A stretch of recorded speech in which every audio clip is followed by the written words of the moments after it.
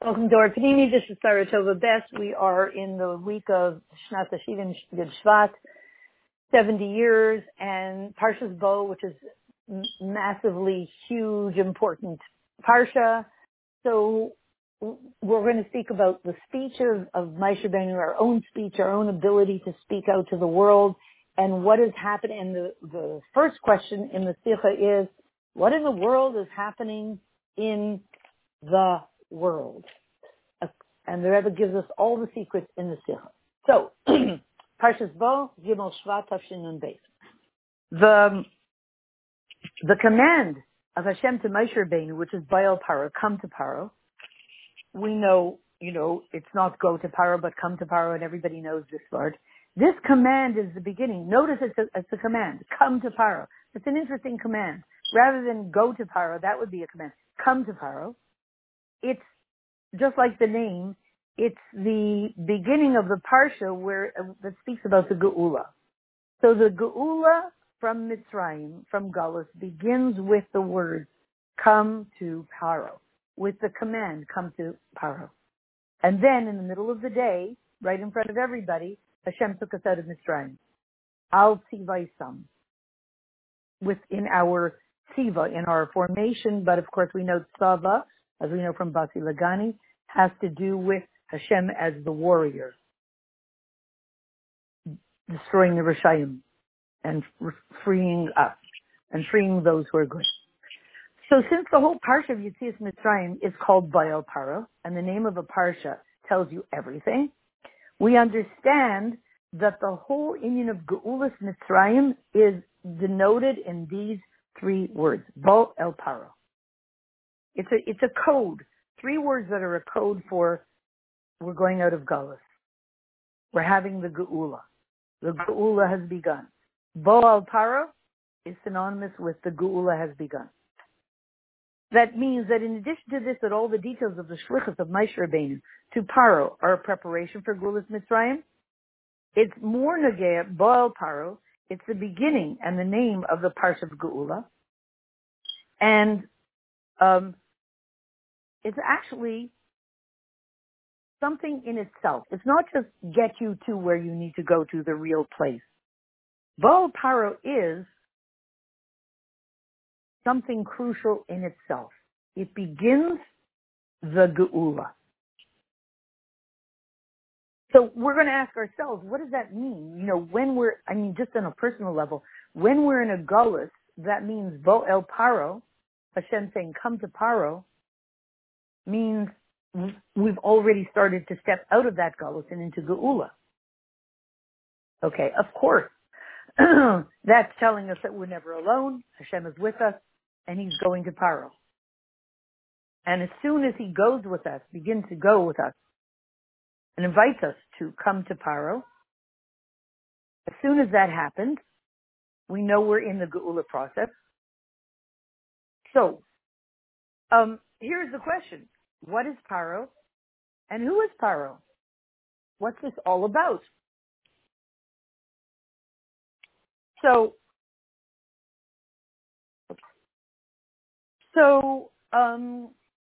we need to understand what Baal Paro has to do, this Paro guy or Paro energy, what it has to do with the Geula.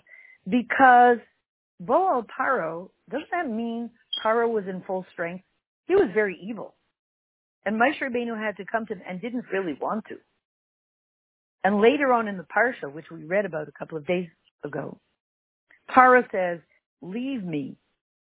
Don't come back to see my face again, because on the day that you see my face, my pneumius, you will die. This doesn't seem very Geuladik. You're talking about Paro is so powerful. And so, how is this a Geula? You have to go to him, and this is a Geula. You have to face him, and he's the ruler, and he's so powerful. You see that right now, as we're learning this Sikha this week, as this Sikha is opening up into the world, what is happening? The debate is in the heavenly realm. Who will be in charge of the world? Is it Paro? It's Moshe Rabbeinu. Moshe Rabbeinu is the representative of Hashem.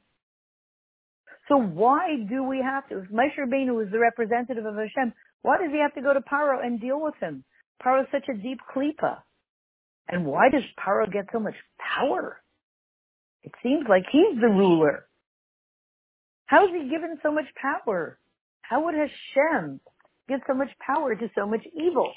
So what's that all about? So the point is that everything in Torah is something eternal, and the Haira of Baal El Paro is something for us forever. Even after Paro, the king of Mitzrayim, is officially gone in his original form, and we did have Geulas Mitzrayim, and they all drowned in the Yam Suf and all that other stuff. But for the future, when the Ruach HaTumah will be, this Ruach HaTumah Aver Min Haaretz, in the future Geula, it won't be only temporarily getting rid of the bad guys, but really permanently getting rid of the evil and the bad guys. And nothing then, Paro clearly comes back in some spiritual form throughout the generations, and at the last moments comes back in quite strong force at the end of Gullus. And when the Bureau of Klipa of Paro comes back, is going to be taken care of. But the question is, at this moment in history, so officially we got rid of Paro, what's going on? Why are we reading this? Why do we have to know? What does it have to do with us? So it turns out that everything in the world, even things that are the opposite of Kedusha, have a source in Kedusha. In other words, we're going to find out who was Paro, who is Paro. If everything that's the opposite of Kedusha has a source in Kedusha, you mean Paro too? He was clearly as against holiness as you can get. How do we know? Well, for instance, when Paro said, "Let my people go," and Paro asked, "Well, who says?" Moshe Rabbeinu said, "Hashem." Who's Hashem? Creator of the world. Paro laughed in his face. What are you talking about? I'm the creator of the world. I created myself from the river Nile. That is the complete opposite of Kedusha. Perfect. You have there in its most potent form, Mr. Paro, the complete opposite of Kedusha. He not only doesn't like Hashem and doesn't want to acknowledge Hashem, he feels like he's Hashem. He feels his point is to obliterate Hashem, God forbid, once and for all, and prove that whatever we attribute to Hashem is really his power. He's the one. There's no God. Says Paro, I'm the God. Sound familiar? In America today? Well, welcome to the last moments of Paro. So, it turns out, though, that all these really evil forces, even something so unholy, has a source in holiness. But in order for it has to go through many rivui hishtalshlus, many contractions, with many mats and many covers over them, and then it will come down. You take something that in its source is very, very holy, goes through many contractions, and it can come down here eventually looking like something that is pure evil. Now let's work backwards. That means that something that's purely evil down here can be in its source the revelation of total holiness. So now, without accepting that principle, this is a basic principle in Chassidus, in Torah, that everything in the world, no matter how evil it is, has a source in holiness. And how can it be so evil down here? Because it was something luminous in the spiritual realm that went through many contractions and coverings until it comes down looking here as evil. Take it all the way back to its source, and the things that look like the ultimate evil down here can be very luminous in the highest spiritual sources. So, This is Paro. He is, do you have an example of that? That's a really revolutionary concept. Sure, we do. Oh yeah? Like what? Paro. He is the perfect example of this. He is the template of this concept. It says in the Zohar, there's a pasuk that says, "Vakol nishma beis Paro." That's the voice was heard in beis Paro. Beis Paro is, I can't read the Aramaic, beis dispario v'isgalin mini kol naharon. Beis Paro dahi simnech leila. What is Beis Paro in its spiritual source? The palace of Paro was a very unholy, horribly evil place. And yet, you're talking about the revelation in its source of all the highest lights, completely concealed. That means, imagine going up from Paro in its source of Kedusha is the Priya, the Gili, El Kusa Yisbrech. In his source, take him all the way back up to his spiritual source, what do you find? The uncovering and the revelation of godliness, of Hashem. But when that comes all the way back down, it comes down looking like the deepest evil, most powerful evil. So, and not only that, it's like here, as it says, Yaakov and Esav Amurim B'Parsha. Yaakov and Esav in the Torah, in their source, are very different from the way they appear in the world. So just picture everything as it is in its spiritual source, very luminous. As it comes down into the world, sometimes it's medium dark, medium light, so-so, average, very dark, extremely dark, ultimate evil. Things will come down into the world depending on their source in various ways. Paro is the epitome of very intense light, spiritual, godly light, coming down as very powerful evil. Because so many coverings are over, blocking its source.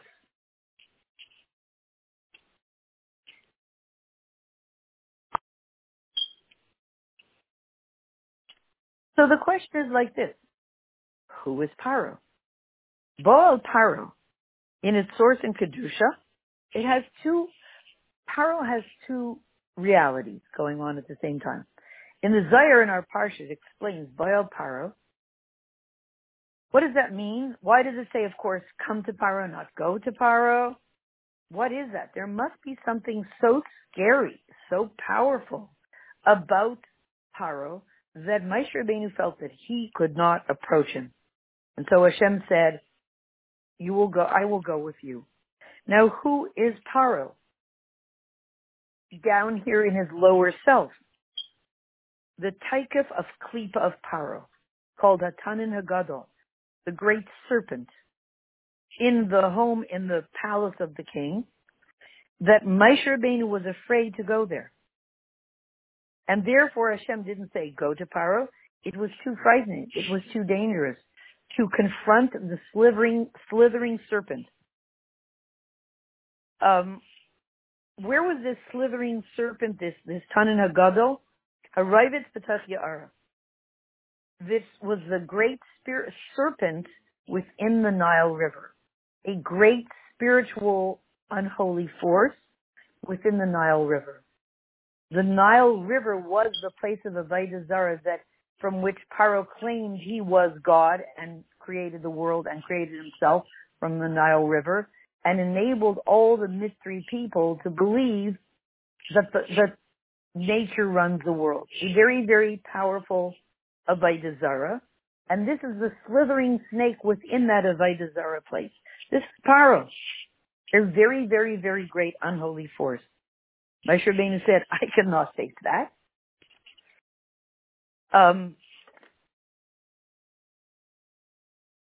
So Hashem said, right, true, I will go with you. Now let's go up to the higher realms. So down here, very great unholy force. too intense for Paro to face and survive. Now, what about Paro in Kedusha, in his source?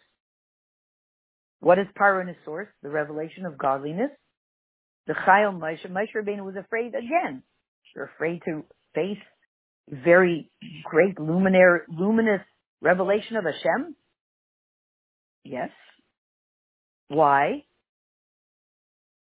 Again, too powerful to face in a body. In both cases, Moshe Rabbeinu was saying the following. Paro down here, as an unholy force, an evil force, I can face him, but my neshama will not remain connected to my body. A physical body of a person cannot sustain such a powerful evil. Right? By the way, that's what I've been saying all week. That all the evil that we've been exposed to the past few weeks in the news, our immune systems are not set up to be able to swallow so much evil in such a short, concentrated time. And therefore we have to be really careful with our immune systems. We're not that sturdy. Moshe Rabbeinu was saying the physical body isn't that sturdy. It's fairly delicate. It can't sustain facing so much evil. The neshama, fine, it's bli gvul. It's without limits. But the body is a limited body. It just isn't set up. It's not designed to face such a great evil. It's also not designed, the physical body is not designed to face such an infinite light of holiness, which is also bli gvul, which is also infinite. Because you're talking about a finite body facing an infinite, huge infinite force. Even if it's a good force in its source, a finite body facing so much infinity also isn't set up to deal with so much infinity and swallow so much infinity. That's the issue. So for both reasons, whether it's Paro down here or Paro in his source, Moshe Rabbeinu said, send me there as a soul, but a soul in a body, it's just not going to work. And that's the whole issue of this generation. As we'll see at the end of the Sikha, the Frierdiker Rebbe did come to Baal Paro in his last moments. His histalkus, his passing was Parshas Baal Paro.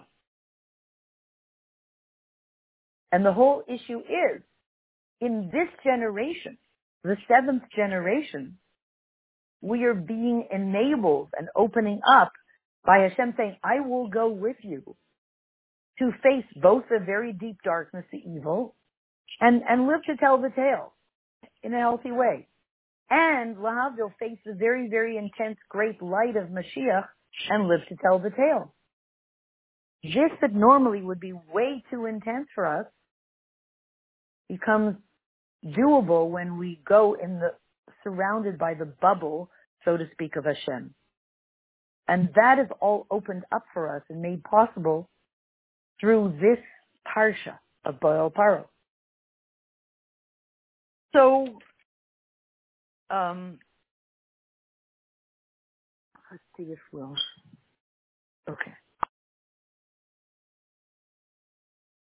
So in the next segment, we're going to find out more about Paro in Kedusha, this magnificent revelation, how it is relating to Yud Shvat, this year, the 70th year of the seventh generation, telling us who we are, what we're facing, what is happening, how come so much balagan happening in the world, this wild, infinite revelation that is a show bigger than any show you've ever seen, that is something that is incomprehensible when we use our smaller eyes, and we're being invited to use a bigger vision. Ayin of Kedusha. Ayin is 70, approaching 70 years. The Ayin of Kedusha, the eye of Kedusha, of holiness, will enable, if we have that eye activated and opened up, we will be able to see the events as they unfold in their brilliance and step into them with fear, because Baal Paro, Hashem is saying, I'm going with you. Don't be afraid. And in the next segment, we're going to see how it all unfolds. And Hirotan, before the next segment, we should find ourselves in the Gula Mitzvah Shlema.